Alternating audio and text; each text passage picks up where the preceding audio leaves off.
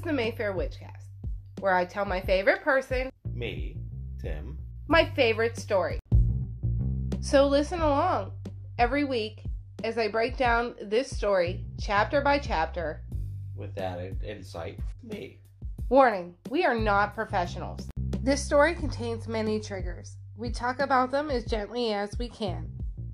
But I'm just a girl telling her husband an amazing story of a family of witches, ghosts, ancient orders, lust, and love. So join us for a read-along and discussion of the lives of the Mayfair witches.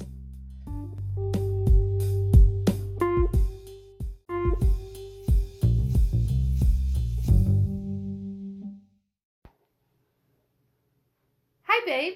Hello, dear. I was gonna say hi something else, but I couldn't think of anything other than babe. It doesn't sound weird. Darling. Yeah. Pet names are not very good to open with. Well, but that's how we greet each other. So, also, hello, listeners. Welcome to the Mayfair Witchcast. Today we are continuing on with chapter 23. But first, babe, what do you remember from last time? Just give me the recap. You don't remember anything? We were in the midst of Deirdre and Aaron going to see the family for the first time. Deirdre was at college. He met with her on a dark and winding path. And yeah, do you remember She knew he was coming in the garden, and then she just runs away, and he runs away. Back to the hotel, to the bar. And Cortland showed up. Oh, yeah. He's going to tell him the story. Oh, they're going to have a conversation, at the very least. So Aaron had invited Cortland to sit down, thinking, oh, thank God it's not Carlotta. His first impression is that this Cortland is an attractive dude. He knows he's in danger. He knows this is like a charming man, and that's part of it. He also knows that Cortland knows that he's hot and smart. And that these are both true. Aaron invites Cortland to sit down. He's like, call me Aaron, which Cortland does. And he motions for the waiter or bartender or whatever. And he's like, another drink for Mr. Leitner and a sherry for me. The waiter brings them over. And this is when Aaron notices the position of Cortland's hand on his cigarette case, which is very suspiciously close to the glass that the waiter just brought over for Aaron. Aaron catches on to this very quickly, and he absolutely knows that this man means to do him harm. And he's like, how unexpected. I thought it was Carlotta all along. So Cortland's got his cigarette case ready to go for whatever. Cortland's like, oh, excuse me, I just remembered. I have to take my medicine if I can find it. Oh, what a nuisance. How have you enjoyed your stay in New Orleans? And of course you've been to Texas to see my niece. But of course you've seen the city. How do you like this garden over here? And he points behind him to, like, this little courtyard. And he's like, there's quite a story about that garden. Did they tell you? And of course, Aaron fucking turns and looks over his shoulder at this weathered fountain that's all in the shadows. And there's a man standing there. A tall, thin man. Faceless, motionless. A chill runs through Aaron as he looks at this man. And slowly, the figure melted completely away. It seemed like an age passes. Then he turns back, and Cortland's like, a woman committed suicide in that garden. They say that the fountain turns red with blood once a year. Aaron's like, oh, charming.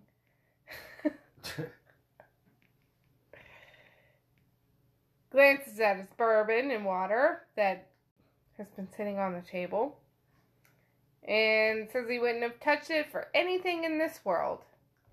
Smart man. Yeah, even though he does fall for the garden trick, he looks away. This is when Cortland is like, okay, so let's get to the point. Aaron's like, of course. He's like a little bit excited. He's like, I'm sitting there with Julian's son. OMG, this is amazing. And he just slipped something into his drink that is no doubt lethal. Aaron's like, fuck yeah, this is my... He remembers the whole shit, the whole history. It wasn't like reading it. He's actually there. He's in it. He knows some shit's gonna come after this. After all, Cortland's trying to kill him. He says, that damn son of a bitch was trying to kill me. This is when Cortland starts in about how he's looked into the Talamasca and there's nothing he can do about them.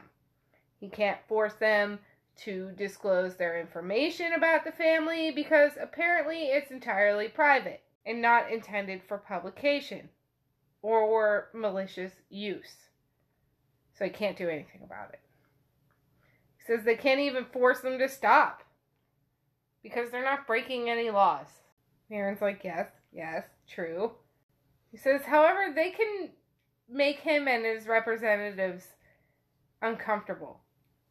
Very uncomfortable. Legally, it wouldn't really stop them, but, you know, Mayfair money. This is where I want you to really, I love the scene. Picture it. It's early 1950s. They're in, this hotel bar. Picture full-on Mad Men. Cortland's, puffing away on a cigarette with, a glass of sherry. Probably in, the best fucking suit you've ever seen in your life.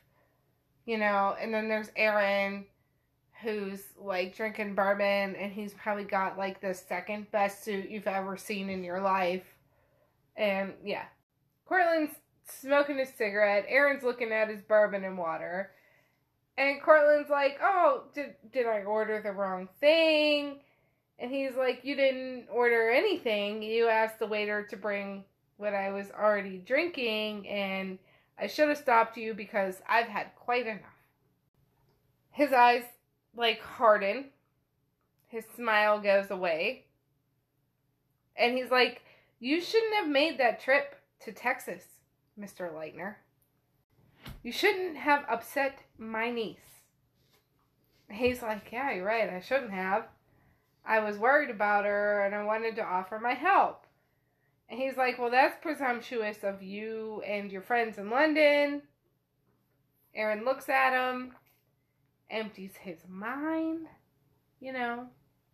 And then the small voice in his head tells him what he wants to know. Then he says, yes, it is presumptuous. But it was our representative, Peter Van Abel, who is the father of Charlotte Mayfair, born in France in 1664. And then he went on to Saint-Domingue to see his daughter, where he's imprisoned, and your spirit lasher drove him to his death on a lonely road. He coupled with his own daughter, Charlotte, and thereby became the father of Janine Louise. And that means he's the grandfather of Angelique, the great-grandfather of Marie Claudette, who built Riverbend and created the legacy, which you administer for Deirdre now. Do you follow my tale? He says. So much happens in this conversation. I love it. So Cortland threatens Aaron, and Aaron's like, but we're part of you. Do you even know? He doesn't catch any anger from Cortland at this point, but he keeps watching him. And he goes on to tell him that his ancestors are descendants of their representatives, and how Peter Van Abel links them together. And there are other matters that bring them together after all, like Stuart Townsend, who disappeared after he visits Stella in 1929. He's like, do you remember Stuart Townsend? The case of his disappearance was never solved. To which Cortland's like, you're mad? Then Aaron comes right out and he's like, this spirit of yours, Lasher, he killed Peter Van Abel. It was Lasher who I saw only a moment ago. And he's driving your niece out of her mind, isn't he? Cortland obviously is taken aback by this. A change comes over him. He looks totally innocent. He's like bewildered. And he's like, you're perfectly serious, aren't you? And Aaron gets that these are the first honest words he's spoken. Because Aaron can do that. And he's like, yeah, of course. Why wouldn't I be? Why would I try to deceive people who can read other people's thoughts? That would be stupid, wouldn't it? Just like you're expecting me to drink this bourbon. Like Stuart Townsend or Cornell Mayfair. And Cortland's like, you're making serious accusations. And Aaron's like, he says it out loud. He's like, all this time I thought it was Carlotta. It was never Carlotta, was it? It was you. To which Cortland is like, who cares what you think? How dare you say such things? He draws out another cigarette. His demeanor changes again. And he says, what do you want? Seriously, what do you want? Aaron thinks about it. He asks himself the same question. Like, what does he want to accomplish? And he says, we want to know. We know so much about you, yet we don't know anything at all. We want to tell you what we know and all the little bits of and pieces of information, who you are and what he is. We want you to talk to us and trust us.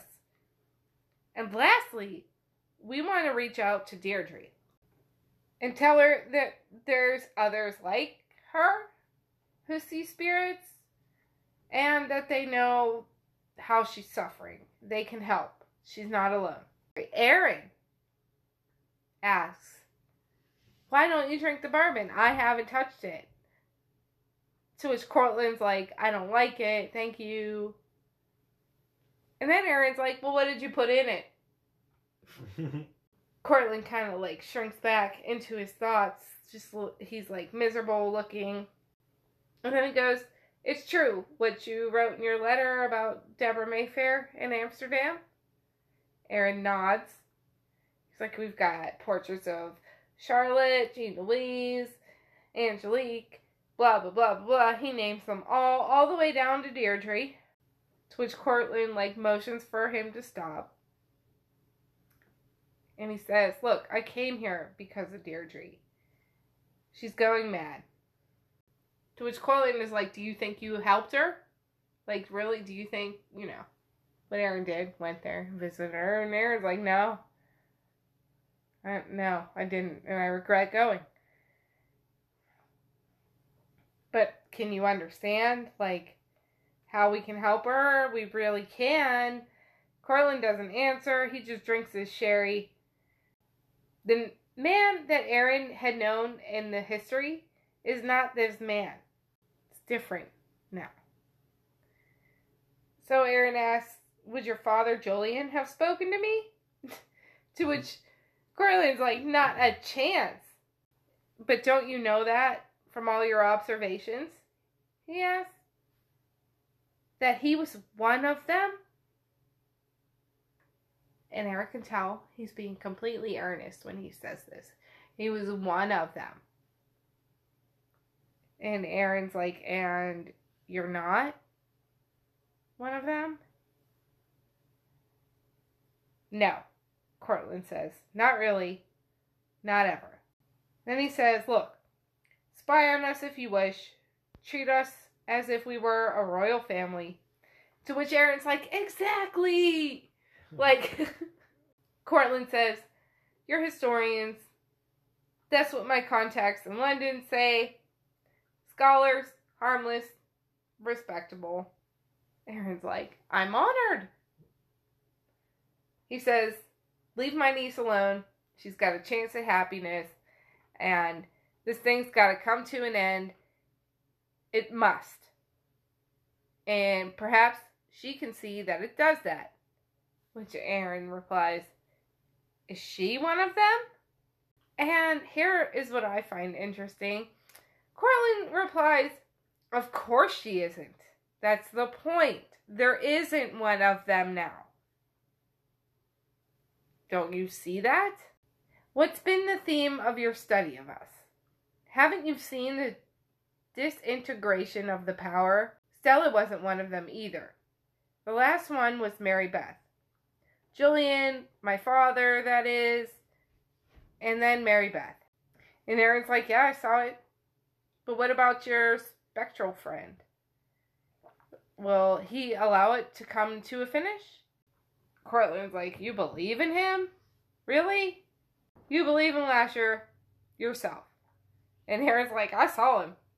Cortland blames this on his imagination, to which Aaron is like, oh please. He smiled when I saw him. He made himself very substantial and vivid indeed. Cortland's smile goes away a little bit again. And he says, oh, he'd like your choice of words, Mr. Leitner. Aaron asks, can Deirdre make him go away and leave her alone? To which Cortland replies, of course she can't. But she can ignore him and live like he's not there.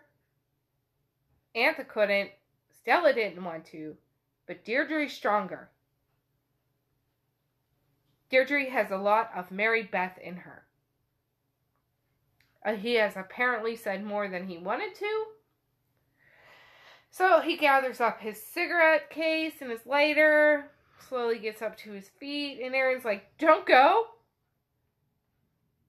Cortland says, send me your shit, and I'll read it, and then maybe we'll talk again, but don't ever go near my niece again.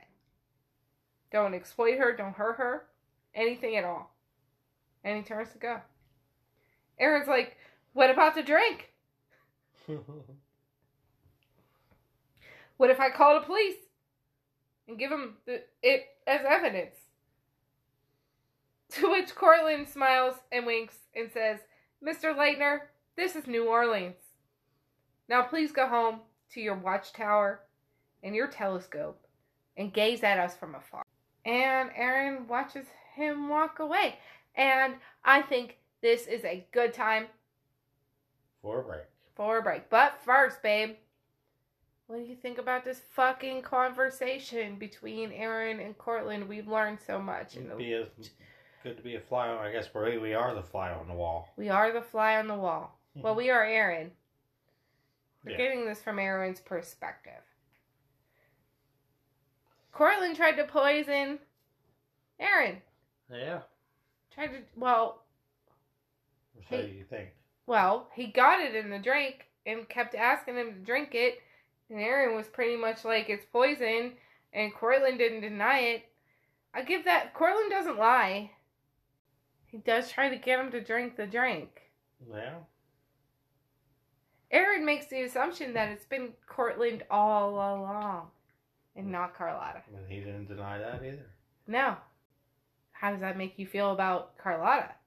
I still hate the bitch. You still hate the bitch. Yeah. Even if she's not poisoning people. Well, doesn't matter. She's still a mean bitch, but... She still might have something to do with it. So, if he is poisoning people, if Cortland is killing motherfuckers, and Carlotta knows this, doesn't that give her a little bit more reason to be the bitch and want to keep Stella, Antha, and Deirdre away from Cortland? I don't know. I guess we'll have to find out more when we come back after this break.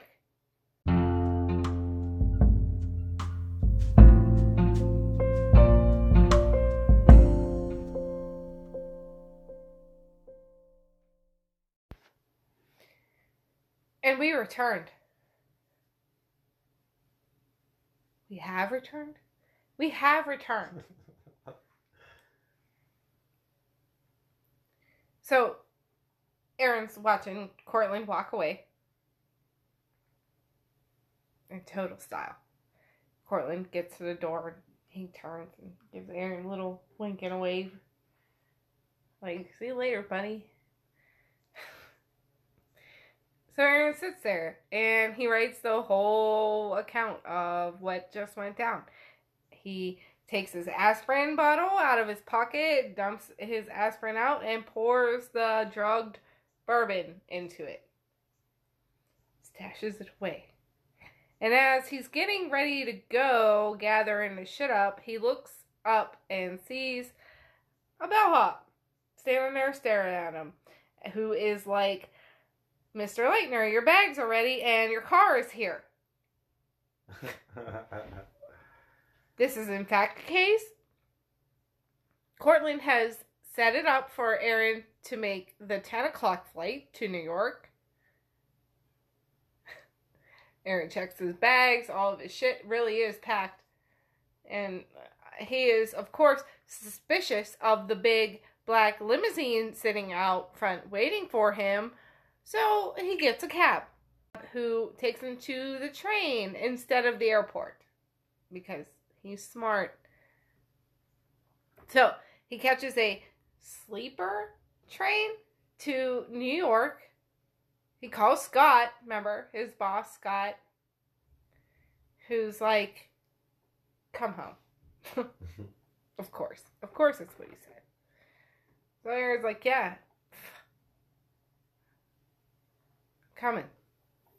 Halfway across the ocean, Aaron gets sick. When he lands in London, there's an ambulance waiting, and Scott is waiting to rush him to the hospital. Aaron has a high fever at this point, and he's going like in and out of consciousness. And he manages to tell them to look for poison before he goes out completely.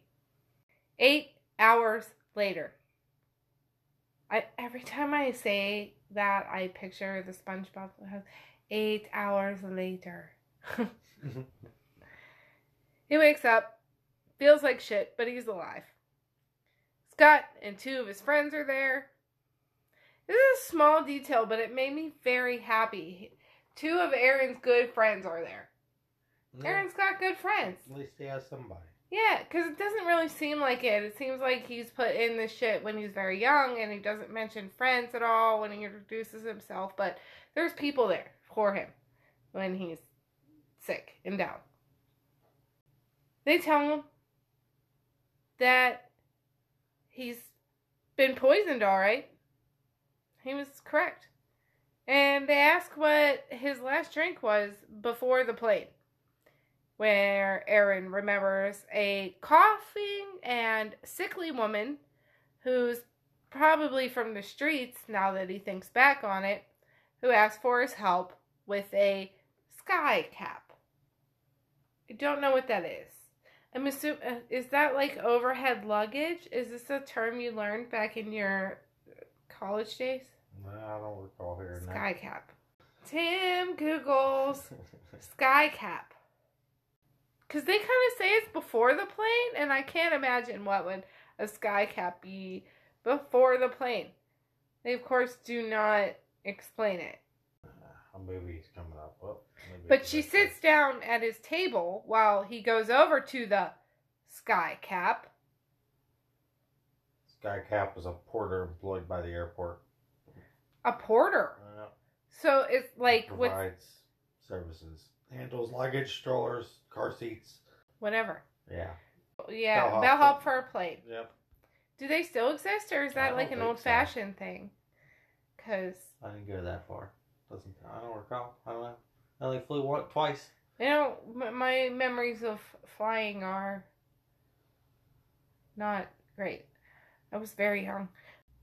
But anyways, he goes over to this, which is a person, I guess. He goes over to this person And while he does, she sits down at his table. And he's like, that's the last, that must be it. And they're like, yeah, she slipped you a poison called ricin. I think is how you pronounce it, right? Sounds right. Ricin. It comes from the castor bean. It's powerful and extremely common. It's the same thing Cortland put in your bourbon. You're out of the woods, but you're going to be sick for like 2 more days. His stomach is cramping. Soon Scott tells him, they aren't ever going to talk to us. How could they? They kill people. It's over, at least for now. To which Aaron replies, they always kill people, Scott. I love Aaron. I do. And he's like weak. And he's like, but Deirdre Mayfair doesn't kill people. I want my diary. I love it. He's in unbearable pain. He's back at the mother house by the end of the week. And convinced that the entire place is going to be poisoned. And who's going to stop them from hiring people to put shit in their food. And the food might be poisoned before it even gets to their kitchens. Like, he's paranoid after this, you know? He's got a little bit of PTSD about being poisoned. Nothing like that happens. A year goes on. During that year, he revisits the file, and the Talamasca receives a lot of, quote, shocking news from New Orleans.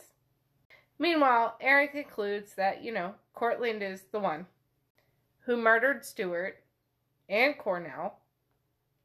He wonders why. And if he did, why does he have this battle with Carlotta? Meanwhile, Carlotta's been sending like a bunch of legal threats, wanting them to stop their invasion and disclose all the information they have. Also, they need to stay 100 yards away from the family and the houses and blah, blah, blah, blah, etc. It's, of course, decided again that no further contact is to be made. Aaron's still really fucking scared that he's gonna get poisoned. He sends 2 times the amount of investigators to New Orleans, warning them of the danger. They don't lose any investigators, though. Although several asked for raises. Remember Juliet Milton? She was the main investigator they had before Aaron got there. The one who introduced him to Beatrice and all that. She retired with an unofficial pension in 1958. We were to hear from her again several times over the years, however. She is still living, as of 1989, in an expensive boarding house for elderly people in Mobile, Alabama. And that is where Aaron ends this section of chapter 23. And I think that's a good spot for us to pause for this episode and pick up again next episode with the continuation of Deirdre. The next section is called Deirdre's Story Continues. That finishes up this chapter. And then the next one is not part of the file. We get to check in with the future. Good. We didn't cover a lot. We only covered a tiny little bit of this chapter, but I feel like it was so much. Like, the conversation between Aaron and Cortland, to me, I remembered it, but it was like, this time when I read it, it was like a whole new, I read it totally different. It kind of sets the table, I guess, of who's truly behind shit. Do you think? Oh, it kind of gave him some answers, too. But not really, at the same time. Is Carlotta killing people, or is Cortland killing people? If they're both killing people, why are they fighting? these are my questions, Aaron's questions. Is that what you're wondering at this point? Not really. It doesn't matter. They all kill people. They do. Yeah. Forced them out. The hotel was like, here you go, Mr. Leitner. Here's your ride. Aaron handles it all like a champ. I think. He's like happy the whole, like happy, nervous, excited, nervous. The whole conversation, like he's not really scared. He is kind of smarter than Cortland. Even though he does the whole fucking, what's that? And looks over his shoulder. Like Cortland's like, what's that over there? And Aaron's totally like, what? But then there's actually something for Aaron to look at. Because the man is there. Yeah. Why? To help Cortland? Yeah, maybe. So he communicates, he said? Yeah, I don't know. But just more questions, because Cortland basically says you believe in him. Like, he don't see him. Or he made it seem that way. Cortland also says that he is not one of them. Cortland tried to kill Aaron. Yeah, what does he mean by that? Huh? I mean, I guess a witch. One of them. Because, remember, Stella was calling cousins and gathering people looking for powerful psychics. Maybe because she wasn't herself. Although, I don't know how they know for sure if Deirdre isn't one of them, because she's been so controlled her whole life that even if she wanted to be powerful, I don't think she would know how or have the, what's the words I'm looking for here? Like, because she's been so put down, would she be able to, like, manifest that power from within herself, I guess. That's what I'm saying. So how do they even know if she's that powerful? Mayfairs know everything. No, the Talamasca knows everything. According to the Mayfairs, don't really know anymore. Is what Aaron thinks. I don't know. These are all questions that will have to be answered. Looking forward to getting back to the present. Listeners, if you have any questions, comments, thoughts, or even if you just want to say hi to us or yell at me about something I got wrong, you can find us on Twitter at MayfairCast. You can also email us at themayfairwitchcast@gmail.com. Next week, we're going to finish up chapter 23 and start chapter 24. We might get all the way through it. Probably not. But until then, thank you for listening, and we'll see you next time. Bye-bye. Bye.